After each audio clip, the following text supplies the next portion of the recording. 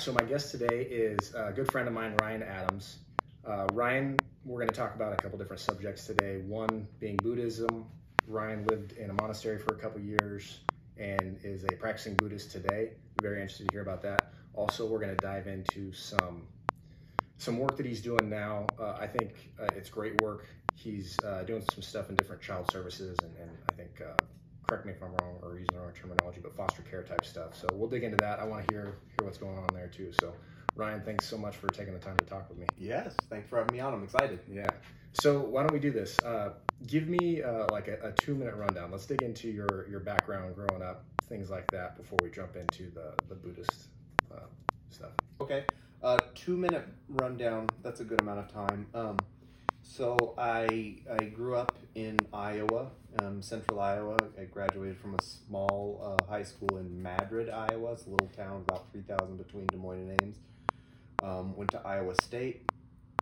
After Iowa State, graduated in 2003, and was in the Peace Corps in Paraguay for just over 2 years. In the midst of those Latin American adventures, I met and fell in love with a beautiful Norwegian woman. And so after Peace Corps, I flew directly from Paraguay to Norway, and we decided to get married. Spent another 2 years, roughly just under 2 years in Lillehammer, Norway, with her. We moved to San Francisco kind of on a whim in, I want to say 2010. And we did not last, although we're still very, very good friends. I started working with kids who had been through trauma background there at a really good program in San Francisco General Hospital. When she and I split up, I took the opportunity to do something that I'd always wanted to do, which is to spend some time in a Zen Buddhist monastery, as you say. And was there for just over 2 years. Came back, and I've been working with kids with a trauma background and mental health difficulties and behavioral difficulties pretty much ever since.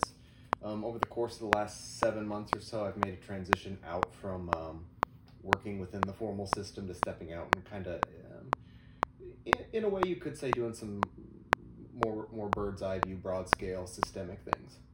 Okay, so walk me through this, because it's not obvious why, or I should say not common, that somebody that grows up in small town Iowa, you went through a lot of experiences, but that ends up in a Buddhist monastery.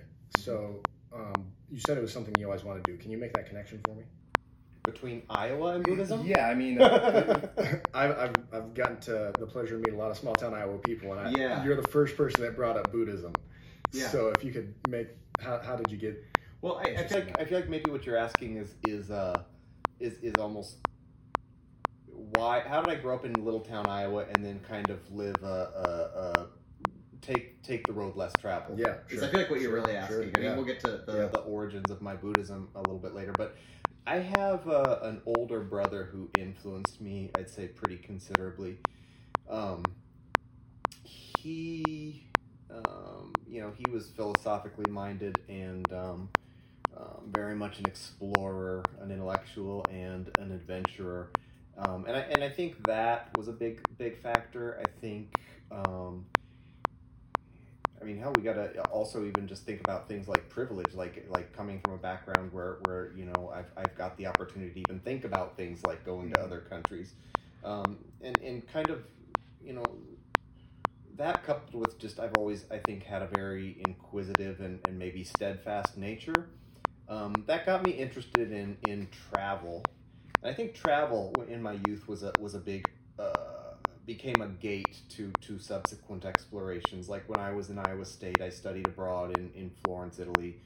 I spent some time in Europe, on garden variety tourism. I spent a semester in Durango, Colorado. So I think there were a few factors that just led me to do a lot of exploring and inquisition, or inquiring. Sure. Was your whole family that way? No. Okay. No. I think my dad married my stepmother when I was 9 years old. and I refer to this person as my brother, but he's a stepbrother strictly speaking. But I think my stepmother and my stepbrother, I got exposed to a lot more, I guess, cosmopolitan types of things at about that age, and that really piqued my interest. Mm-hmm. Is that what led into? You said after Iowa State, you joined the Peace Corps. Did I catch that correct? Yeah. So I I think there's a connection there for sure. I knew I wanted to travel when I was young. Mm-hmm. And I was kind of also just, I guess you could say, graced with a desire to help people. Even as a kid, had a naturally fairly compassionate disposition. I remember the decision to join the Peace Corps.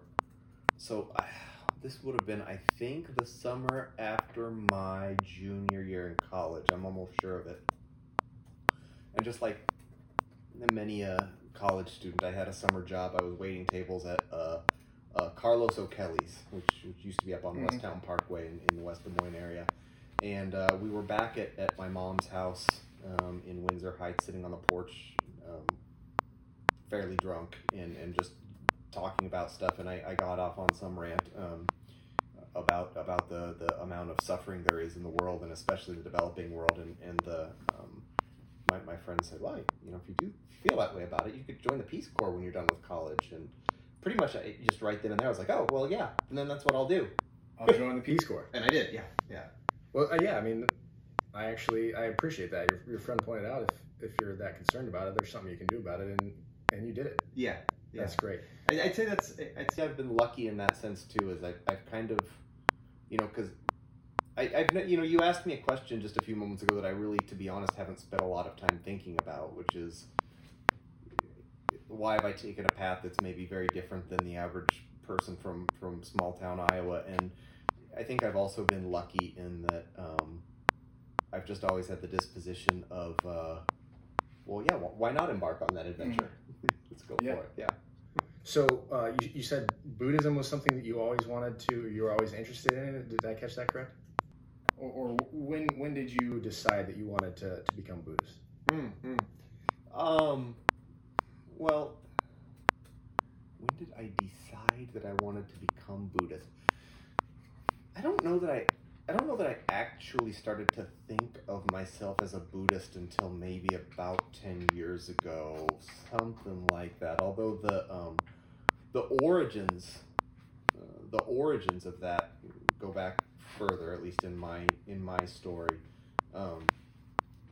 I had, and I don't think what I'm about to say is particularly uncommon for Westerners who wind up drawn to Buddhism or maybe Hinduism, but I had a pretty powerful psychedelic experience in Amsterdam when I was 19 years old.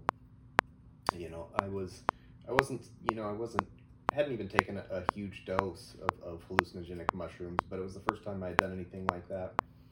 And I remember having a really vivid experience where I would say everything about my surroundings was exactly the way that it always is. I wasn't seeing trails or hallucinations or anything like that. Mm-hmm.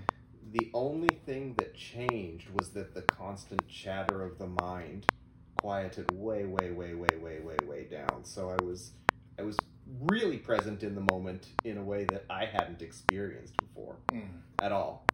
And I remember in that moment having this insight of like, when all of this chatter quiets down, there's a whole reality out there that's fascinating and I remember feeling fascinated that for a very short period of time I was not super preoccupied with myself, with the self. I had the insight of like, normally I just go around perceiving everything out there insofar as it pertains to this Ryan, this thing, and that's fine, but that's the word that kept coming up is that's very skewed. That's not objectively true. Anyway, so I had that experience, and I found it fascinating. I knew I had seen things more clearly then, than I tended to see them in my day-to-day walk-around experience. But it wasn't till I don't even remember, maybe a year or 2, 3 years later, that I bumped into a book called Be Here Now, by Ram Dass, who's a very well-known Western spiritual teacher. He passed away several years ago, but talked about how he had those experiences and had begun studying what he referred to as the Dharma, and studied essentially how those types of experiences could be attained again and even maintained in the absence of substances. And I was like, oh, that's what I want. I want reality. So your whole practice, your segue into Buddhism is all about recapturing that experience that you had in Amsterdam. It was. Yeah. It's changed considerably since then. My orientation towards practice and spirituality has changed a lot since then, but that was the beginning. Well,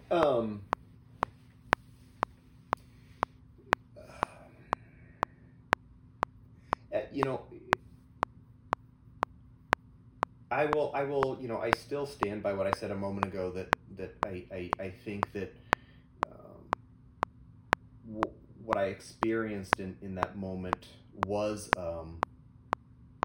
if you'll pardon the expression, a purer experience of direct reality than what day-to-day experience tends to be, or at least tended to be for me prior to practice. And I would also go so far as to say I'm quite confident that there are very devoted practitioners who do dwell in what we would call nirvana on an ongoing basis. Naked reality with very, very little filtering of the ego. For me personally, especially subsequent to studying in the monastery, at one point it really dawned on me. I thought, in this world that I'm in, where there's so much suffering and so many people who are suffering so much more than myself, how can I make my own individual private liberation the most important thing? And so it seems selfish. Is that what you're saying? I would say yes. I think it does. I think it does. And so in that regard, I would consider myself a Mahayana Buddhist as opposed to a Theravada Buddhist. I mean, I'm not calling Theravada Buddhists selfish, but Mahayana Buddhism is a school in which we do practice and we do try to get closer and closer in touch with naked reality, but primarily as a means to relieve the suffering of the world. So, a lot of questions I can take on that, but can we back out for just a second, and in simplest terms possible, can you explain what Buddhism is? That might be a simple question, but not to be trite, when I think of Buddhism, I think of a bald guy in some sort of a robe meditating. And I don't mean to be derogatory when I say that, but that's the image I have in my head. Can you explain what it is? Is it a religion? Is it a way of life? Is there core tenets? Is there a belief system? Give some context there. Well, how I guess it's going to depend on if you want the 2-minute snapshot or you really just want the penny tour or what. But I'll start with this. There's a one of the real pioneers who brought Zen Buddhism to the West is a guy named Suzuki Roshi. He founded San Francisco Zen Center, which is in fact where I did my residential practice. And a student once asked him, even in simpler terms, or even more, like really cut it down to one sentence. She asked him something like, "Can you I hear all these teachings, just boil it down to the shortest possible explanation you can give." Mm-hmm. And he reflected for a moment and he said, "Everything changes." So let's unpack that a little bit. Yeah, but that's the penny tour. Everything changes. The Buddha taught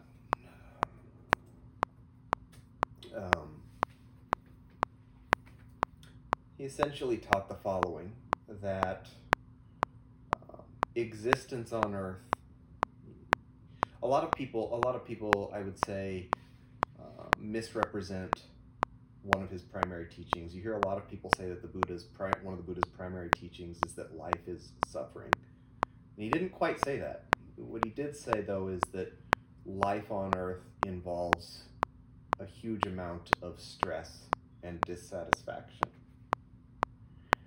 The next thing he taught was that there's a cause of that, and that cause, the cause that there's so much distress and stress and dissatisfaction, especially in the human condition, is that we are always trying to get things to be a certain way, make sure that our life circumstances are the way we want them to be, and that they stay the way we want them to be, that we keep things that we don't want at bay. I can relate. And that, yes, you were born into the human realm. And that we try to hold on to things that are the way that we want them to be. The problem is that almost all phenomena are entirely out of our control. You know, you could say that I've got a finite, really tiny portion of control. I can pick up this can and take a sip out of it. But the Buddha essentially taught that this endeavor to keep things to be a certain way in a universe in which everything changes is not only misguided, but is in fact the root of nearly all of our psychological suffering. And then, finally he taught, and there's a way out of that. And then there comes the methodology that he taught. So it's a posturing yourself to the world rather than trying to deal with the dissatisfaction, the stress in the world by control, by posturing yourself a different way through these teachings and letting things go, understanding things are change. And am I understanding that correct? I think so. Yeah. I mean, you hear even in really pop versions of Eastern teachings, you'll hear the catchphrase "let go," and that's more than just a catchphrase. The Buddha talked about attachments. The idea that I can only be satisfied if X, Y, and Z goes according to plan, my plan. Yeah. And those attachments are really the root of the suffering, and so letting go of them. So when I say that I'm quite confident there are people who have really fully liberated themselves, these would be people who have let go of all of their attachments. Okay. So is that, and maybe you just answered that question there, but is this a deeper spiritual something going on here, or is this surface level, like self-help, your life will be happier if you live this way type? Does that question make sense? Well, I think, there's a lot I could say about that.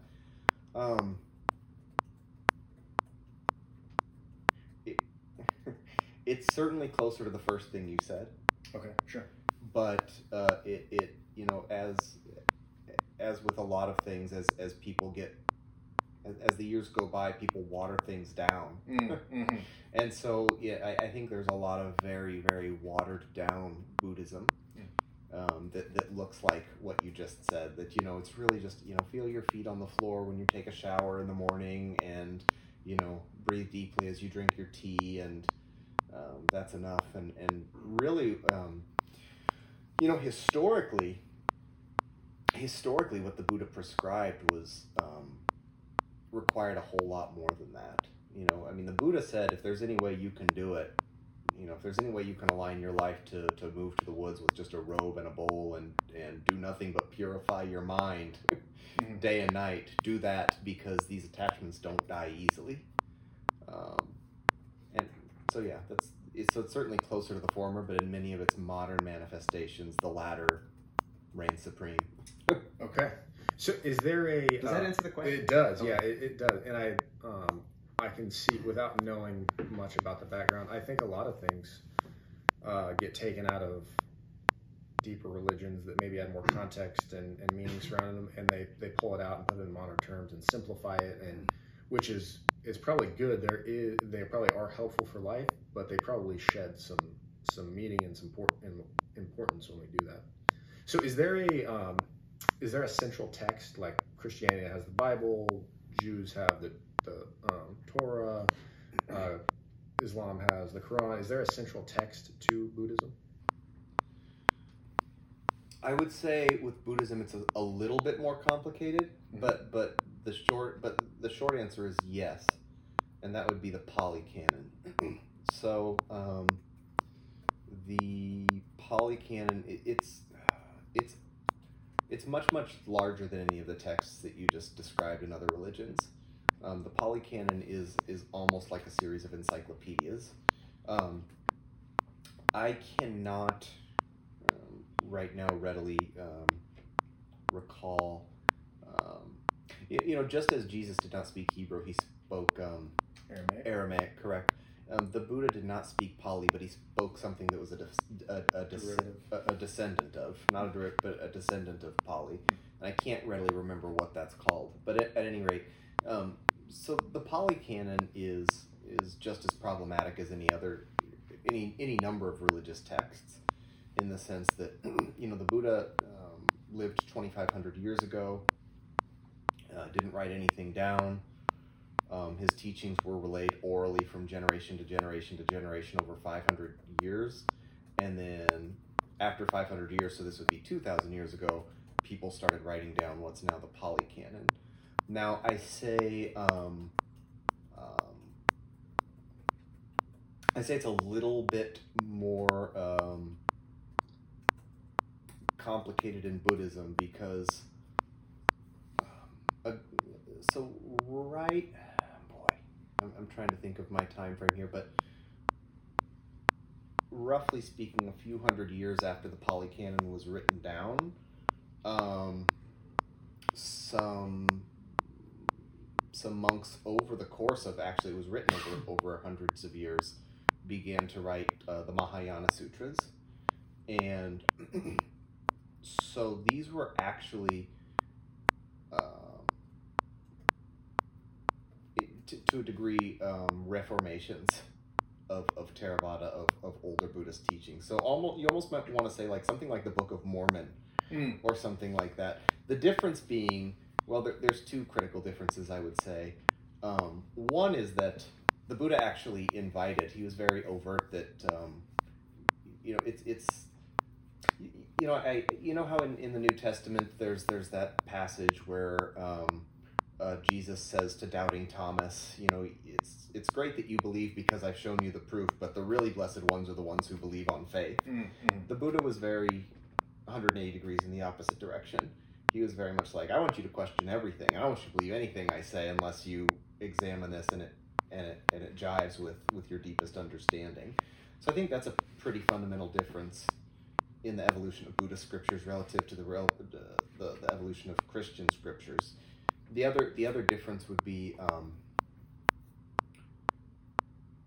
the Book of Mormon obviously was the genesis of Mormonism. That was the birth of Mormonism, which is one small denomination of Christianity, whereas the Mahayana Sutras really took off and reformed in some way some of the Buddha's earliest teachings, but eventually became an even larger school of thought than original Buddhism. Okay. Does that make sense? I just said It does. threw a mouthful at you. No, and I think you made an important correlation there, that a lot of these texts, they become oral tradition for a long time, and then they're written down. Yes. So how do these reads? Is there like a creation myth and other mythologies, stories with like a lesson in them? Is it letters? Does it read like Meditations of Marcus Aurelius, where it's like his journal? How does the text read?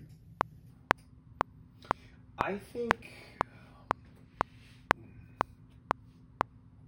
I'll give you my impressions. I certainly have not read the entire Pali Canon, and I also certainly haven't read all of the Mahayana Sutras. But I think I would say, in a way, I would say that they're kind of similar to the New Testament, where it's a blend of sermons or discourses and also anecdotes that sort of demonstrate the teaching in an embodied fashion. Do you have any favorite stories?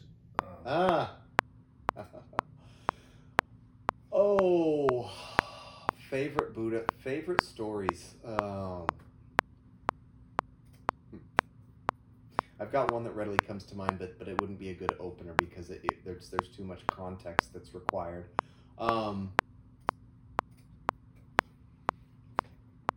Favorite stories from the text. Well, you know what I think is a very telling story, and this goes back to the Pali Canon. So old original Buddhism. You know, you asked specifically about origin stories. Mm. So when the Buddha was asked about stuff about, you know, who created the universe and where did it come from, he said a couple of things. One thing he said was, which we'll say was of secondary importance, but he definitely, you know, it's definitely attributed to him, is he said, well, who knows? Yeah, who knows? But I'll say this: if there is a creator who made all of this, he should have a really guilty conscience. He should feel, you know, he's a very guilty God for having created this world of suffering. But the main point that he drove home, not just with that question, but with any number of cosmological questions, the Buddha said, I don't want to spend too much time on those questions. He said, I'm teaching two things. I'm teaching that there is suffering, and I'm teaching that there is an end to suffering. All you monks want to spend all day talking about whether the saints are reborn or not, or whether God created the universe and whether God will destroy the universe. You know what it's like? It's like somebody has been shot with an arrow, and I'm coming along and saying I can help you take that arrow out, and you're saying no. I need to understand, where did the arrow come from? What tribe did the person who shot it come from? What was the angle that it came at before it got into my body? And once we talk about all of that, then he said, there's no time for that. I'm teaching you the path to end suffering. I don't want to talk about where the universe came from. So he was very honest in the fact that he didn't know, which I actually appreciate when somebody can say, well, I don't know for sure. But it sounds like he was very focused on solving one problem. And I'm wondering if that same focus to attention to detail, or focusing your energy, is what showed up in the Buddhist monastery lifestyle. Let me back up a little bit, and this might even be an edit for later because I don't want to speak. But he didn't so much say I don't know, so I may have misspoken there. There's another anecdote where the Buddha walked with the monks through the forest and picked up a handful of leaves, and he said, "Okay, which is more, the amount of leaves in my hand or the amount of leaves in the whole forest?" And they said, "Well, the amount of leaves in the whole forest." He said, "Okay. Just as there's that many more leaves as there were leaves in my hand, I've realized and come to understand that many truths about the universe, but I'm not going to talk about them. I'm only going to talk about these because that's what's going to help you." Mm. So I don't know if he exactly said he didn't know whether there was a creation, but he said it's not something he wanted to waste people's time delving into. Yeah. And then your other question about focus. So I recently I read a book, or listened to a book by a former Hindu monk, and it wasn't a religious text by any means. He was just his message in the book was teaching people how to concentrate, and what he learned through living on a Hindu monastery. And I'm wondering if Buddhism has similar tenets, and the way you describe that story about, let's not worry about all this other stuff, I'm solving this one problem of teaching you how to get out of your suffering. Is that because he narrowed his focus because he knew that's, for lack of better words, how to achieve what he wanted in life was to focus on one thing? I see what you're saying. I can't know, but my impression is, I would almost go so far to say my impression is he thought it was the only thing that mattered. Mm-hmm. There's a lot of suffering in life, and there doesn't need to be. So let's focus on that. Makes sense. So let's talk a little bit about your time in the monastery. What did we'll say a normal day look like for you there? Well, there was some variance depending on time of year, and strictly speaking, it was at San Francisco Zen Center, which is an outstanding place to practice Zen Buddhism. But they've actually got 3 different temples. One in the city in the Haight district of San Francisco. One in Marin County, which is closer to a monastery, but is more of like it's a residential temple, but it's not quite a full monastery. And then one being a full monastery in the Ventana woods. That's Tassajara, and I spent a total of just over 2 years at the latter of the two. So it was split between Green Gulch, which is the one in Marin, and Tassajara. So a typical day was we got up very early, about 4 in the morning. I'm out. No. Yeah, well, I have to confess, like, I thought that at some point, with the limitation of the amount of sleep you could get, I thought at some point my body would adapt, and it never did. I was almost always tired when I was in residential practice. So we would get up at 4 in the morning. There would be an hour-long meditation, and then there'd be a 10-minute walking meditation, and then there would be a 40-minute meditation, and then there would be about, 20, 25 minutes of chanting. Then we would eat breakfast in a formal style called oryoki in the meditation hall in silence. Then we would have a very brief break. Then we would have study hall where we could choose whatever Dharma scripture we wanted to study, and we would study there for maybe, I don't remember, it was maybe 50 minutes. And then I think we had, from there we had like a very brief chore period. And then we would go back and do, if I'm not mistaken, 2 more meditations, either 1 or 2 more meditation sessions of about 40 to 50 minutes. Then we would have lunch again in the meditation hall. Then we would have exercise and rest for, I think we had something like 2 hours off, maybe just a little bit less than that. And then we would have a 3-hour work period. And then we would have 2 more meditation sessions, again of about 40 minutes before we would go to bed. And then it was lights out at just after 9 o'clock at night. So these, I think meditations, we mentioned earlier that a lot of things seem to lose some meaning over time. Today, I think meditation could mean box breathing. It could mean taking some time to relax. It could mean a gratitude, something or other. It could mean a lot of things. It could mean, reading a text and thinking about it. What does meditation mean there?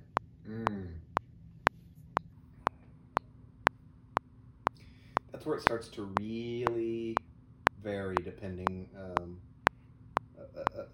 what school of Buddhism you're in. The original Buddha's teaching was, originally the Buddha taught kind of a threefold orientation, where he would the foundation of it is sila, or ethical behavior. The premise being that if you're not behaving ethically, then you will never get your mind to quiet down. your conscience and your greed and your hatred and your delusion will be running rampant if you're not behaving very ethically. And then the second step was samadhi, in which the Buddha prescribed, okay, you've got your ethics in order. Now your mind is ready to be quieted through a series, whether it's breath awareness or very focused, one-pointed meditation. And then the final step was vipassana, or insight, where, okay, you use this quiet mind that you've cultivated to really, really closely examine the nature of experience and the nature of reality. And after time, you will very, very clearly see that there is no self that is separate from the rest of reality. And once you do that, you don't have cause to hold on to anything anymore, and you're free. Zen has a great deal of overlap with that. Zen certainly still prescribes ethical conduct as the foundation of meditation. that's not done away with. But the meditative focus is there's a Japanese monk named Eihei Dogen who I would say really radically reformed, and Zen meditation is known as Zazen, and basically said, hey, you know what I realized is you can once you've got your ethical conduct in order, you can go straight to naked reality. You just have to keep doing it. Just drop all of your, he would say, drop mind and body away. Drop all of your concepts. You can go straight there. So it's a very, very different way of meditating. And in that sense, I would say Zen is it's an advanced course. It's not always advanced students that try to take it on, but it can be tough. They throw you right into the deep end. Mm. Were you ever able to reach that same feeling or experience you had from your experience in Amsterdam through your meditations? More or less, yeah. Yeah. Usually, I'm not a fully enlightened being. I'll out myself, but I would say my sense of ego and my sense of self are substantially diminished from when I began practice. I am certainly lighter of heart and lighter of spirit, but as far as like direct experiences of what I would call nirvana, where the ego filter is completely dissipated, I don't know, under the influence of psychedelics or not, that I've ever completely experienced real full dissipation of the ego, but I think I've come fairly close, and it usually does not last very long. But the short answer is yes. Okay. Can you explain what enlightenment is? There's a lot of these terms that are thrown around. I've heard before. I've always kind of wondered, what does that mean? What is enlightenment? Well, you're also going to get very I'll answer that. I'll answer that to the best of my ability, but I want to take a step back to the ethical conduct, because I want to be clear that it's especially since we're talking about Buddhism in the context of psychedelics as a gateway to Dharma, and I want to point out that one of the Buddhist precepts, and people practice with it in various ways, some in absolute ways, some in less absolute ways, but one of the Buddhist precepts that Westerners have a harder time with is giving up intoxicants. And so even though that was something that showed me a glimpse of naked reality, it's not using drugs is how I roll, including alcohol. So that's the idea being that if you're adding alcohol or marijuana to your mind, it's not necessarily that you're doing evil. It's not necessarily that you're sinning, but you are adding yet another layer of clouds. So it's harder to examine what's really going on. So what is enlightenment? I think the short answer is seeing things as they are, as opposed to the way that our conditioned mind sees them. I heard a really great Zen master once say, it can happen one of two ways. Either you see very, very clearly that there is no separate self, and that leads you to let go of everything, or you gradually let go of everything, and that leads you to see that there is no separate self. It's something, you'll hear Sam Harris, for instance, talk about this on his podcast or in his writings, but it's, to some degree, it's something that anybody can start to get a glimmer of. What am I really, really, really perceiving if I break it down to a nitty-gritty? There's visual input, there's auditory input, there's olfactory input, there's tactile input. Which of the five senses am I leaving out? I said olfactory. Oh yeah, what are we missing? Did you got texture? You said touch. Taste. There's taste. And then there's mental activity. There's ideas. Mm-hmm. Those are the 6 things that are happening in consciousness.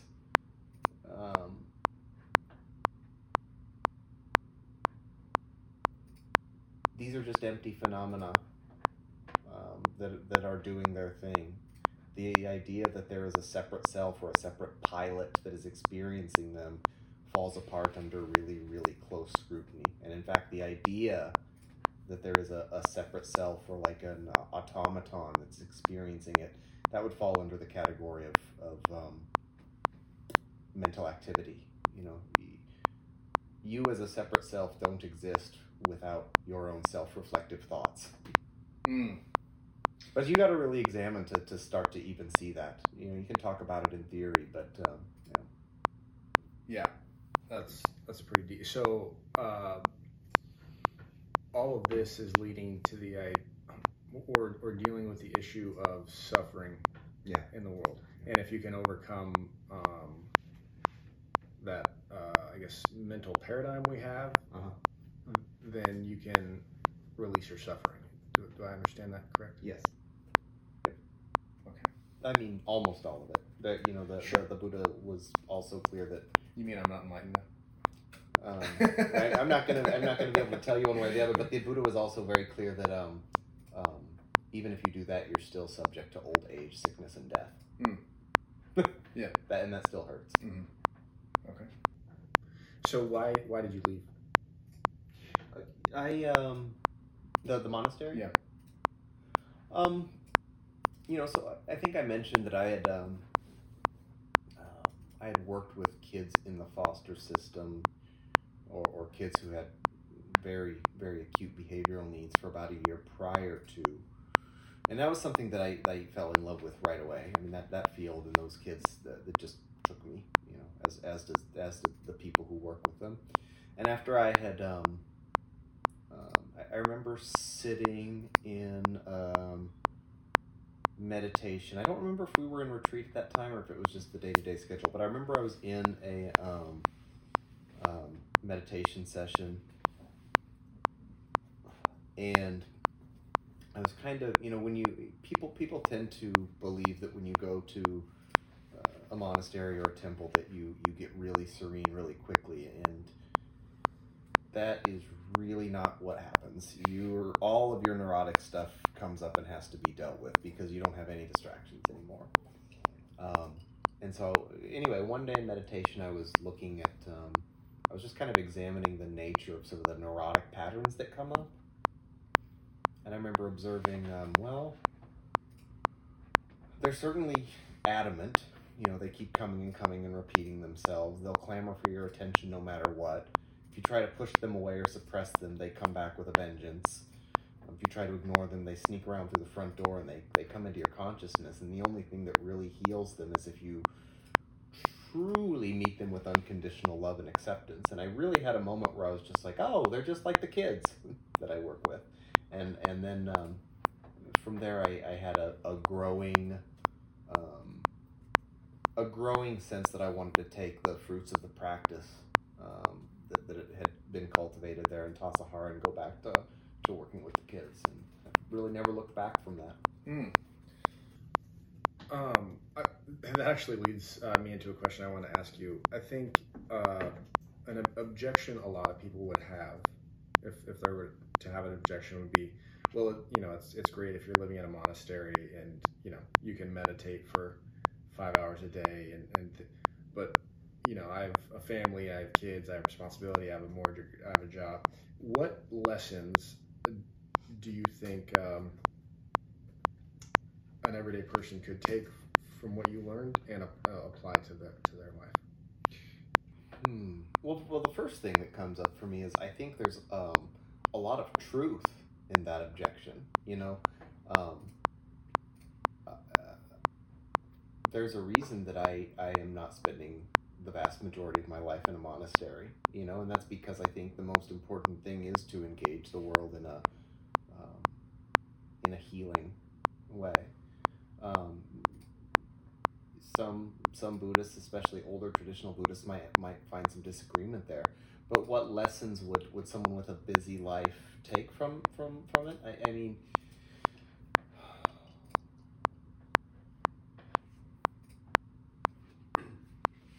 you'll suffer a lot less if you put other people's well-being ahead of your own. That might sound counterproductive, but it's true. If you put other people's well-being ahead of your own, you will suffer much, much less.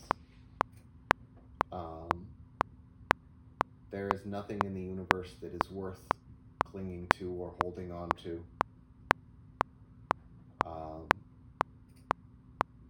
And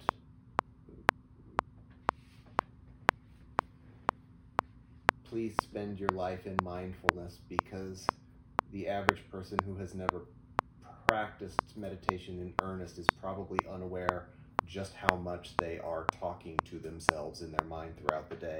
And not just talking to themselves in their mind throughout the day, but doing so to the exclusion of paying attention to their lives. I love all of those. The first one really caught my attention. Basically about turn your awareness away from your own suffering and put it on others, and try and serve them through it. I'm rephrasing what you said, but I think that's basically the gist. Yeah, we're also stressed out because we're always chasing our own happiness. Mm-hmm. Yeah. Well, I mean, it's something I found particularly true in my life, especially in dealing with money. I've noticed that if I'm dealing with a financial situation, that when I was younger, money was a lot tighter. Now I'm fortunately in a pretty good situation, but when money would get tight, the more and more I thought about how to solve my own problem, the worse it got. And I found that if I just took the money I had and gave it to somebody else in need, my problem, internal problem, felt a lot more relaxed. Yeah, like an amazing change of internal state. Yeah. Unbelievable. So that really resonated with me, what you had to say there. Yeah. I appreciate that. So you left to go back and help children. Tell me about that. Tell me what you did from there, and then maybe we can lead into what you're doing now.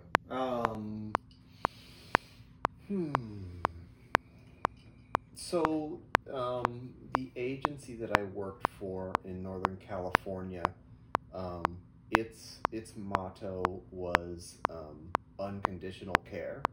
The person who founded the agency, his backstory was he had worked in the field in his younger years in the 80s, I believe, and was horrified to see how frequently residential programs, would take kids to help them with a given behavioral problem, whether it's aggression, whether it's elopement, whether it's drug use, and then kick them out when they exhibit that behavior enough. So the guiding philosophy of this agency was, at least in its founding years, was we will take any kid no matter how challenging, and we will not kick them out no matter what. And I was still pretty young when I left the monastery. This would have been, I was in my early 30s, somewhere thereabouts. And so I was very gung-ho about that, and I think there was a really truly a blend of altruism and savior complex that led to that gung-ho-ness. But I really, really loved this notion of, we're there for this kid or these kids no matter what they do, we're going to show up with healing hands. And that doesn't mean we don't hold them accountable. That doesn't mean we're not firm with them when we need to, but it does mean we're not going to give up on them under any circumstances whatsoever. But when I came back from the monastery, I was privy to conversations in which I heard people saying, well, we can't take this kid because he's got too much aggression, and we can't take this kid because they've been sex trafficked, and we know that that's a really hard pattern to break. They're running in, and I was, in my idealism and enthusiasm, I was mortified. I was like, wait, what happened to the unconditional? This unconditional love became very conditional. Yes, really conditional. And so the boss said to me, if you feel that way about it, Ryan, there is a new model that I'm working on for the hardest kids, but you'd have to live with them. I said, okay, I'll do it. And so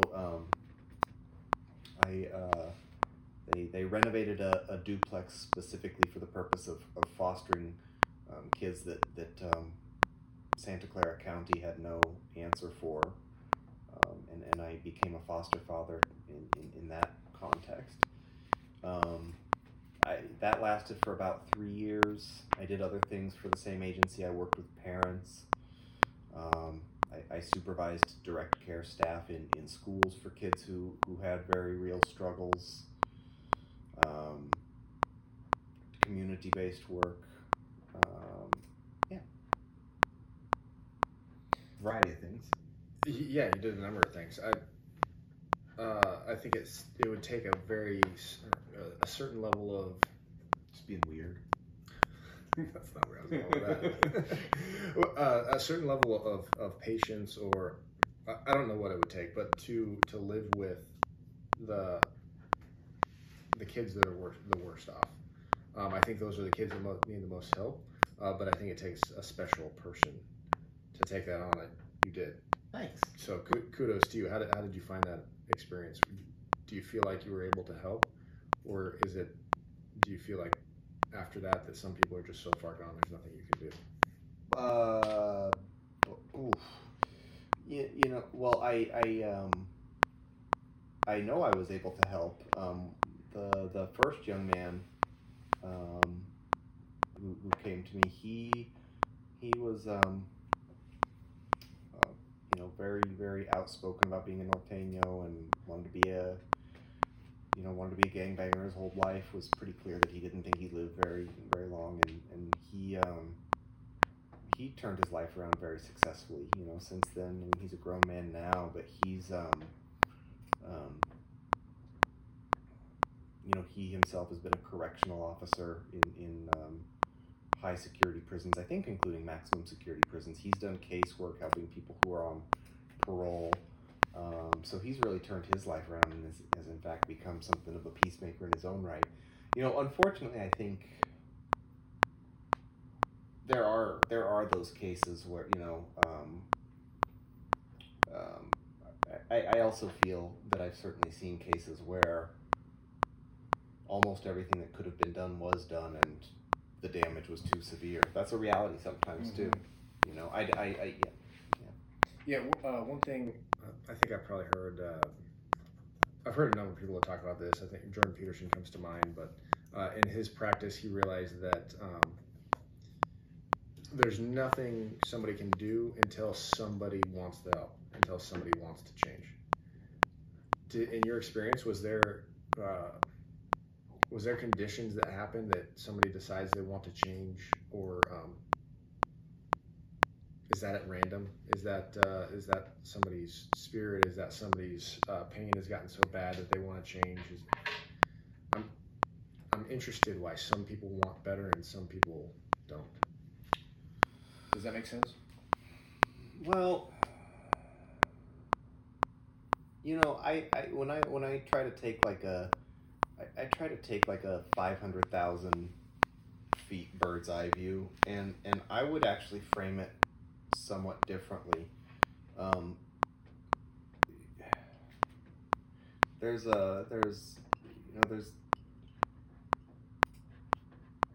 think, and I did not come up with this phrase, but it's been said that we need to reshift our thinking with these kids from what's wrong with you to what happened to you. And from that 500,000 foot bird's eye view vantage point, I guess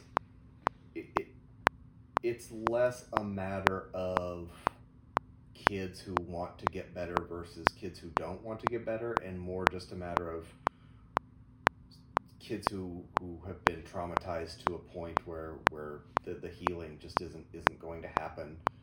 I mean, it can happen to a degree, but to where being an independent member of society is not going to happen, versus those who maybe have experienced a little bit less. But I mean, it's the devil's in the details there. That's a very nuanced question. There are of course questions of temperament and personality, and or how much support does a child have around her? How much support does a child have around him? Yeah. I think that's a terrific point you made. You said rather than, what's wrong with you? How can we fix you? It's what happened to you. And I think there's a great deal of, call it healing or trust or progress, whatever you want to call it, that can be made just by taking the time to understand somebody. You can cultivate a lot of trust, and I think you can inspire a lot of change. Whereas if you go in with the attitude of I'm going to fix you, there's no trust there. Yes. Yeah. That's interesting to hear you say that, because when I was newer to supervising in Fremont, California, when I was training newer staff, one of the things I would routinely tell them very early on in the training process was, the way to talk to the kids is talk to them the same way you would talk to anyone you're not trying to fix. Yeah, that's perfect. Beautiful. So let's talk about the project you're working on now before we wrap this thing up. I want to hear what's going on. What are the details? What's happening? So it's actually, you may not even be fully aware of how good of a segue you just laid out for me, because I think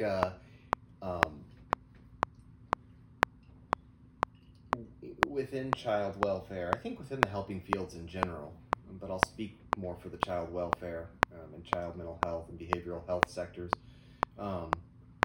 we have a long way to go in terms of getting away from the how do we fix this kid model. How do we fix this behavior and check it off the list and move along. We have a long way to get in terms of evolving from that point. We certainly have a long way to go in terms of centering a child's community and family in their healing process. We're still very much, by and large, a bunch of professionals trying to come in like a SWAT operation, teaching Johnny, Johnny, you break things, and so every time you want to break things, you need to squeeze this stress ball instead, and great, now we've done our thing, we can do our billing. The problem is, you can't fix a human being or a kid the same way you can fix a ceiling fan or a carburetor. It's just that these are very, very different things. And so what, and I don't mean to give short shrift to service providers or the services that they provide. There's a lot, sometimes you've got to fix a behavior. But I think that tends to be symptom treating. And what almost all services overlook is they do very, very little to add to a traumatized child's sense of belonging, especially, and a child's sense of purpose, or a way that she can contribute, or a way that he can contribute, or the way that a parent can have a greater sense of belonging or a greater sense of purpose and contribution. I've also, one thing that we almost always overlook in our fix-it paradigm is, if you want to help the kids, start by helping the parents, because we want to keep kids with their parents, and we want to keep a strong, healthy family unit and community where a kid does feel safe and protected and doesn't feel like people are trying to fix him, feels like people love him. So with that in mind, there are coast to coast, and that includes Iowa, there are a number of preventive and very family and community centered services called family resource centers. Family resource centers are very grassroots. They're not always called family resource centers. Sometimes they're called, family support centers, neighborhood resource centers. But what these will often look like is, you get a group of parents and you get a group of community leaders who really have their finger on the pulse of, what does our community need? What do families need? What do the kids in our communities need? And let's start doing something that's tailored to that. This might look like a place where parents and families who are struggling can go to get a little bit of respite. It can, the more families are struggling, the more isolated they become. So it can certainly look like a place where parents who are struggling can come to enhance their social circle, their social connection. They can offer concrete resources in times of need. You always have to be careful of things like enablism, but there is something to be said when people are really, really at a point of crisis for giving food, diaper banks. A family resource center can look like a lot of things. The difficulty that family resource centers run into is that they, because they are so hyper-local, they're often very siloed, and they're often very under-resourced. They do not get any dedicated federal funding. Oftentimes they don't get a lot of state funding. And so what we are working toward now is, with the help of a nationwide nonprofit, we're actually trying to help Iowa's family resource centers to form a statewide network with one another. Once the family resource centers know about one another's existence and they are cooperating and collaborating, a few things can happen. One of them is they can adopt more data-driven, scientifically proven model fidelity. We've shown that this works, and these are some of the interventions that we are going to be adopting and implementing in various family resource centers, FRCs throughout the state. At least as important is the fact that they are no longer siloed and they're no longer hidden, and that means that a network of family resource centers can become one unified voice to solicit more private and public funding. And so then what we have is what can really be really giving the funding to what I consider to be some of the most effective services and interventions to keep kids from ever winding up in a residential facility, to keep families from ever being child welfare involved in the first place. Interventions that are defined by people with living experience, led by parents and parent advisory boards, malleable to the individual needs of families and communities, as opposed to service providers coming in and fixing it and putting funding there and putting attention there. I think you get a lot more healing and a lot less fixing that way. So if I'm understanding this right, it sounds like you're going upstream from, instead of waiting until the kids had been through the trauma, you're going upstream. You're helping the family so that situation hopefully doesn't occur. Not only that, you are connecting a lot of these resource centers so you can kind of do this at scale to bolster what's going on. Am I understanding this correctly? I really like the way that you said upstream, because that's exactly true. I really, anytime I can prevent, or anytime we can prevent a child from being removed from their family and put into foster care, that's a huge success. So, yeah, I mean, the data are in, the proof is in the pudding, and the science is very clear that once kids are removed from their families and put into foster care, they do not do well. So yes, strong yes to the upstream, also a strong yes to the scaling. The only thing I would say is, we're not there yet. This is an early scale initiative, but we've got a lot of the right people on board, and it's picking up momentum fairly quickly. But we're not there yet. Mm-hmm.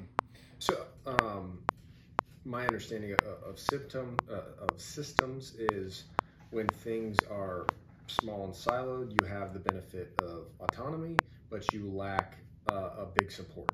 When you have a big network of things, the larger the scale, you have more support, you have more resources, you have more access to more information. Things can come bureaucratic. Yes. We don't need to dive into your whole business plan, but are you doing things to hopefully mitigate and maybe curb anybody's concern? If there's a resource center in a small town in Iowa and they're concerned that if they join your network that they're going to lose some of their personal autonomy, Are you doing anything to curb that potential problem? I don't know if what I'm asking makes sense. It makes total sense, and I'm impressed that you've got that level of insight, because that's, what you're asking about is very much the core of why this is the path that I've chosen, because the way that I've worded it in the past is by approaching it from this angle, we will have one foot in the system and one foot out of the system, really to kind of take advantage of both sides of that. So a couple of things. One is, it's something that we've named outright, and that a lot of us are very acutely aware of, just to be, brutally blunt about it. There's a very real fear that we talk about, that if we accept the wrong funding stream and we do it without the appropriate conversations beforehand, that this could get looped under, taken under the wing of the status quo, and then we've, just. That's what you're fighting against. Well, I wouldn't even say I'm fighting against it, but at least, I like the idea of there has to be a child welfare system. There has to be a foster care system. These are not evils in and of themselves, but I want to prevent families from getting there if we ever can. So, I prefer something that's going to be upstream from it, as you say, but I don't, if we accept the wrong funds at the wrong time without appropriate planning, all we've done is tossed more gears into the same machine. But also,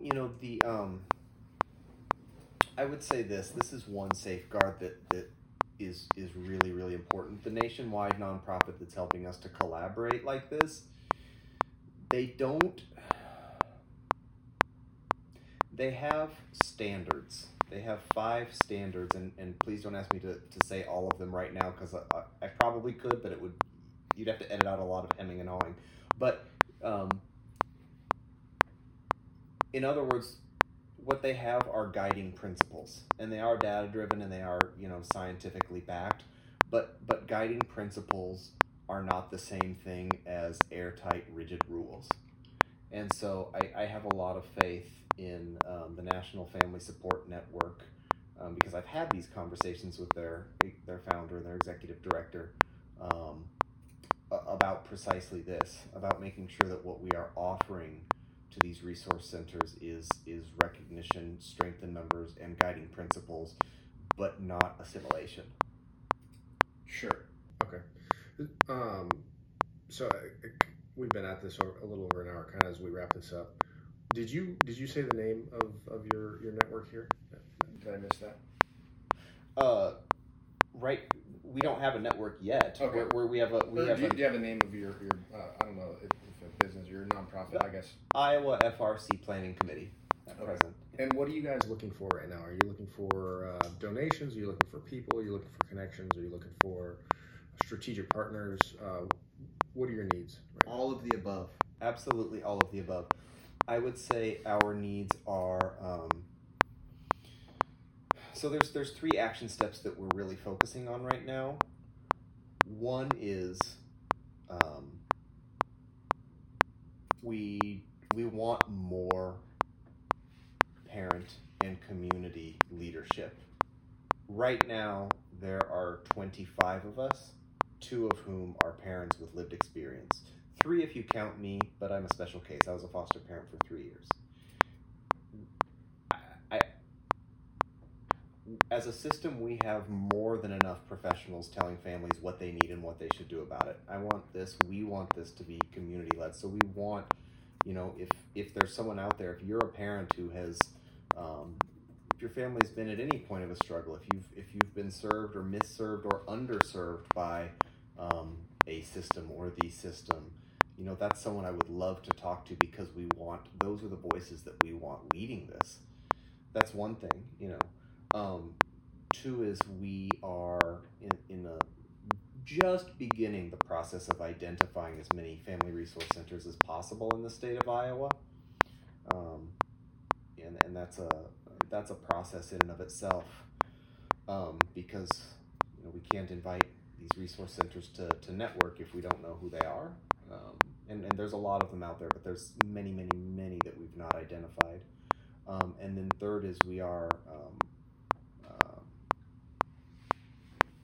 yes, looking into prospective funding. That's the action step that I want to be the most judicious about for some of the reasons that we just identified. So, we're not at a point where we're ready to start asking people for, start asking systems or foundations for money or donations.